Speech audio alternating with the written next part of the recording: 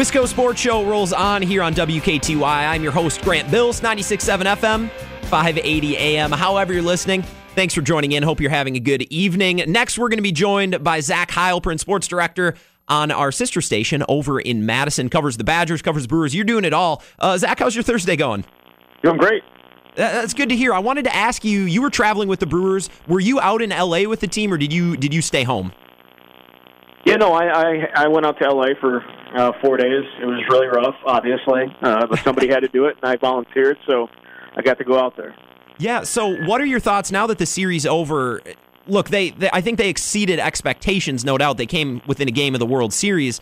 How do we feel about this team after you've had a couple of days and I've had a couple of days to sit down after the series and reflect on the season? What are your thoughts after getting to cover this playoff run?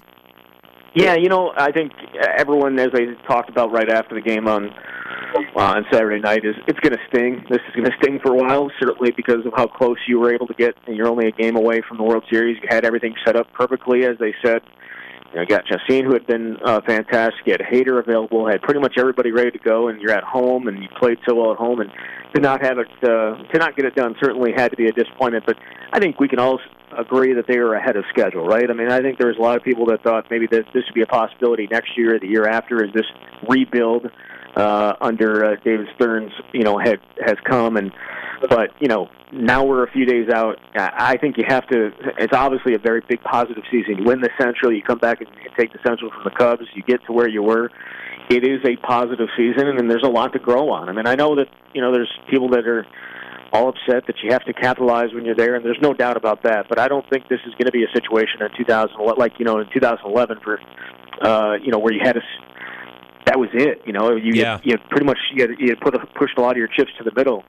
They didn't do that this time, and so I think that they have a bright future ahead. And I don't think that this is a situation where we're only going to be talking about this team in the playoffs 1 year. I think it's going to be it's not going to be a 7-year wait before they get back.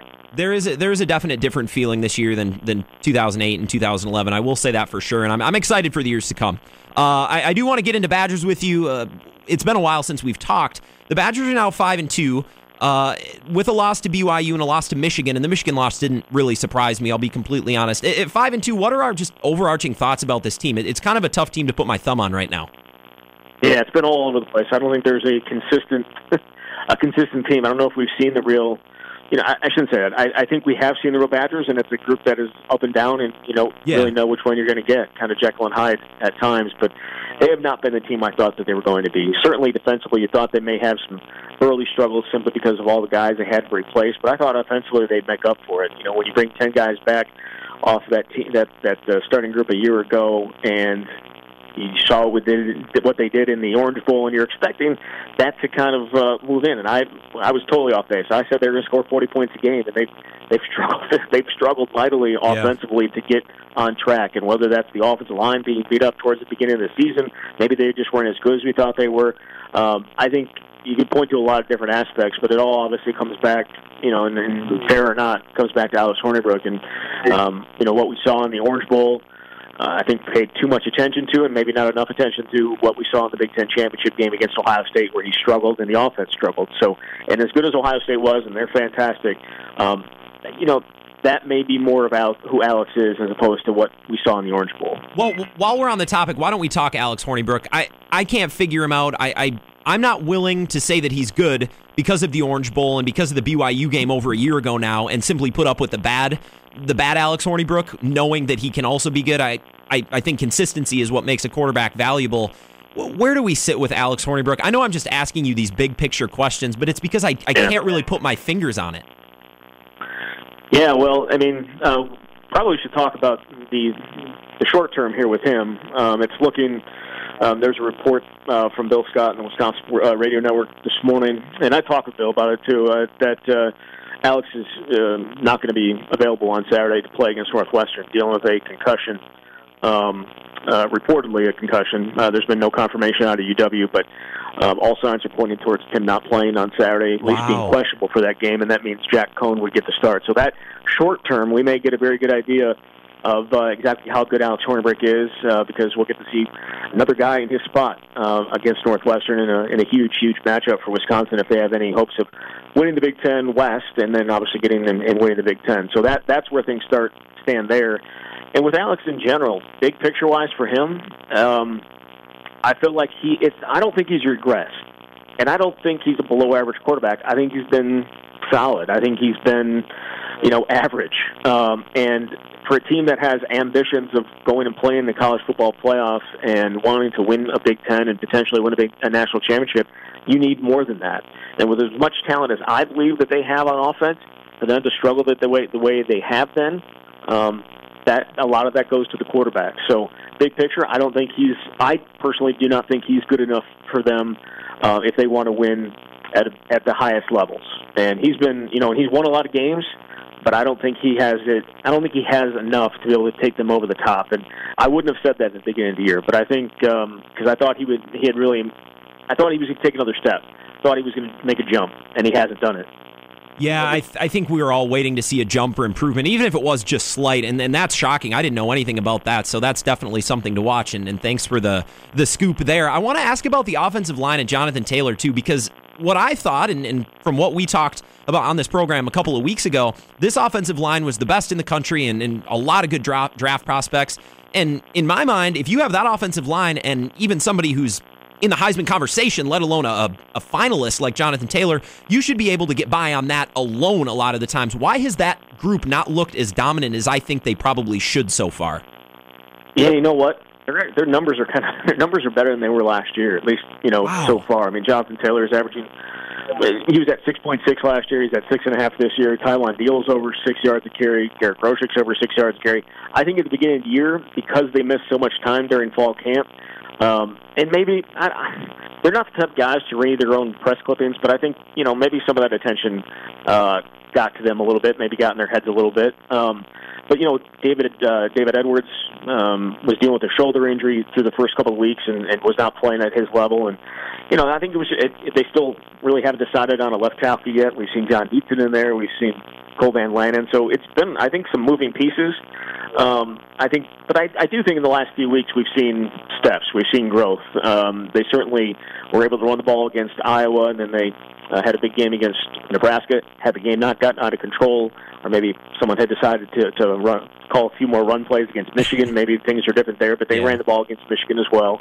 And then last week, against Illinois, had no problems running the ball there either. So I think the offensive line is starting to gel, and I think they're going to be able to, especially this week against Northwestern and potentially, starting Jack Cohn, you're going to have to rely on them, and I think they're at the point now where I think you can. I do think they've made a stride, and they do have a lot of talent, and I think they're certainly getting to that point where we thought they may be at the beginning of the year.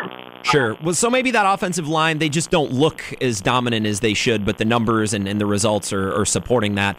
Zach Heilprin, go ahead. And that's because I don't think Jonathan Taylor's had like those huge explosive runs that we saw last year. Like those have been few and far between. Now we saw obviously one of them, against Nebraska, but for the most part they have not been there, and so that I think maybe when you see big runs, you think domination and explosion, but it takes more than the offensive line. I'll say that, but I would agree with you in the idea that they have not played at the level that we all thought they were going to throughout the year, but I think they may be getting there. Sure, that makes a lot of sense. Zach Heilprin from the Zone in Madison joining us. I wanted to ask you about Evanston, because this was a place where the Badgers just couldn't win for the longest time. Now, I've never been there. I've looked at pictures. I've read about it. I feel like I have a good idea of what it's like. I mean, it looks like a glorified high school stadium. What are your thoughts on Evanston? And I couldn't tell if that was a laugh or if that was just a scoff, but I did want to talk about that a little bit. I hate Evanston. I shouldn't say hate. Hate's a strong word. I'm not a fan of Evanston. I don't like. It's a weird environment. They have this stupid little wildcat roar every time something goes well. It plays over the PA, and it's just it just sounds. It's annoying. Every team has their little annoying thing. I'm sure everyone gets tired about the 1st and 10 Wisconsin thing that happens at Camp Randall. Yeah. And, you have the horn in Minnesota and the Go Pack Go chant in Green Bay. And everyone has their things that people hear, and it's like, that's just stop it. That's annoying. But the stadium itself, yes, it's obviously the smallest and the least impressive out of anything in the Big Ten that I've been to, and I've been to almost all of them now. But the football stadium is royalty compared to what the basketball arena used to be. The basketball arena Like it had 2 concession stands, 2 bathrooms. Like that was truly looked like a high school. The football and just the environment at the football games is horrible. You have to bring your own energy. It's quiet, and even when Northwestern's been good, it's not that tough of a place to play. But for whatever reason, Wisconsin has really struggled there. They won in 2016, but before that, they hadn't won there since 1999. It's been a house of horrors. Something always seems to pop up. The weather always seems to be horrible. Northwestern, for the most part, has played Wisconsin good. They've been a thorn in the side, whether it's been at Camp Randall or whether it's been down there. It's not an easy team to play, and it's a weird place to play. I give that program a lot of credit for what they have to deal with now in basketball, too, that they've been good the last couple of years, that it's always impressive that they can compete and give Wisconsin a handful. Before I let you go, Zach, I want to take a peek at the last couple of games. They do have Northwestern, they have Rutgers at home, and then they have to go to Happy Valley, to Purdue, and then host Minnesota at home. Look, now, I'm not trying to be overly optimistic or overly negative, but I see a strong possibility for 3 losses in the final game. I mean, at Purdue and at Penn State are obviously both really tough, and then at Northwestern is never a given. Is that out of bounds for me to think that they could lose 3 of 5? You are. That is the pessimist view for sure. Sure. But hey, I can see that. Like I don't think they'll win at Penn State. I don't think there's a chance they'll win at Penn State. I do think, even without, I maybe have to change my opinion after, we'll see what happens at quarterback, and they're missing a ton of defensive guys this week too. Yeah. Not going to have Scott Nelson, not going to have likely not going to have Dakota Dixon or Olivier Songapolu. So it's going to be a mess, and you're likely going to have to outscore Northwestern, and we'll see. This game and the Purdue game are certainly, I think, toss-ups, especially after what we saw Purdue do to Ohio State. Yeah. But I said all year I think they're going to go 9-3, and I guess 8-4 wouldn't be a huge surprise either now. But I still think that they find a way somehow, some way to go 4-1 down the stretch here and play in the Big Ten title game. But that is just me wanting to be right about the record. So more than anything else. Because they're toss-ups. I have no idea what's going to happen Saturday. I mean, we don't know. And Purdue, no idea. The only 3 games I know what's going to happen. I know they're going to rock Rutgers. I know they're going to beat Minnesota because that's what they do. Yep. And I know they're going to lose at Penn State because that's just an extremely tough place to play, and that's a good team over there. But the other 2, they're toss-ups right now. Yeah, they are, and it's going to be fascinating to watch this team down the stretch. Zach, I'm actually going to be in Madison tomorrow night. La Crosse Central coming over to play Monona Grove, and I'm going to be on the call for that game. I'm going to stay for the weekend. I'm not going to see you at Freak Fest in some crazy costume, am I? You will not. You will not. In Freak Fest, are you going to Freak Fest? I am, yep. I'll be down there.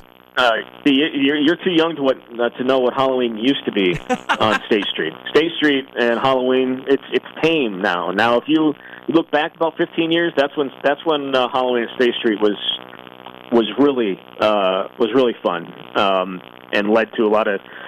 I won't even go there. I'm not even going to go there. But a lot of good fun down on State Street, and I'm sure you'll have a lot of fun down there too. But it's tame compared to what it used to be. That's a great message and information you're not getting anywhere else. Thanks, Zach. You're the man. I hope we talk soon. Thanks.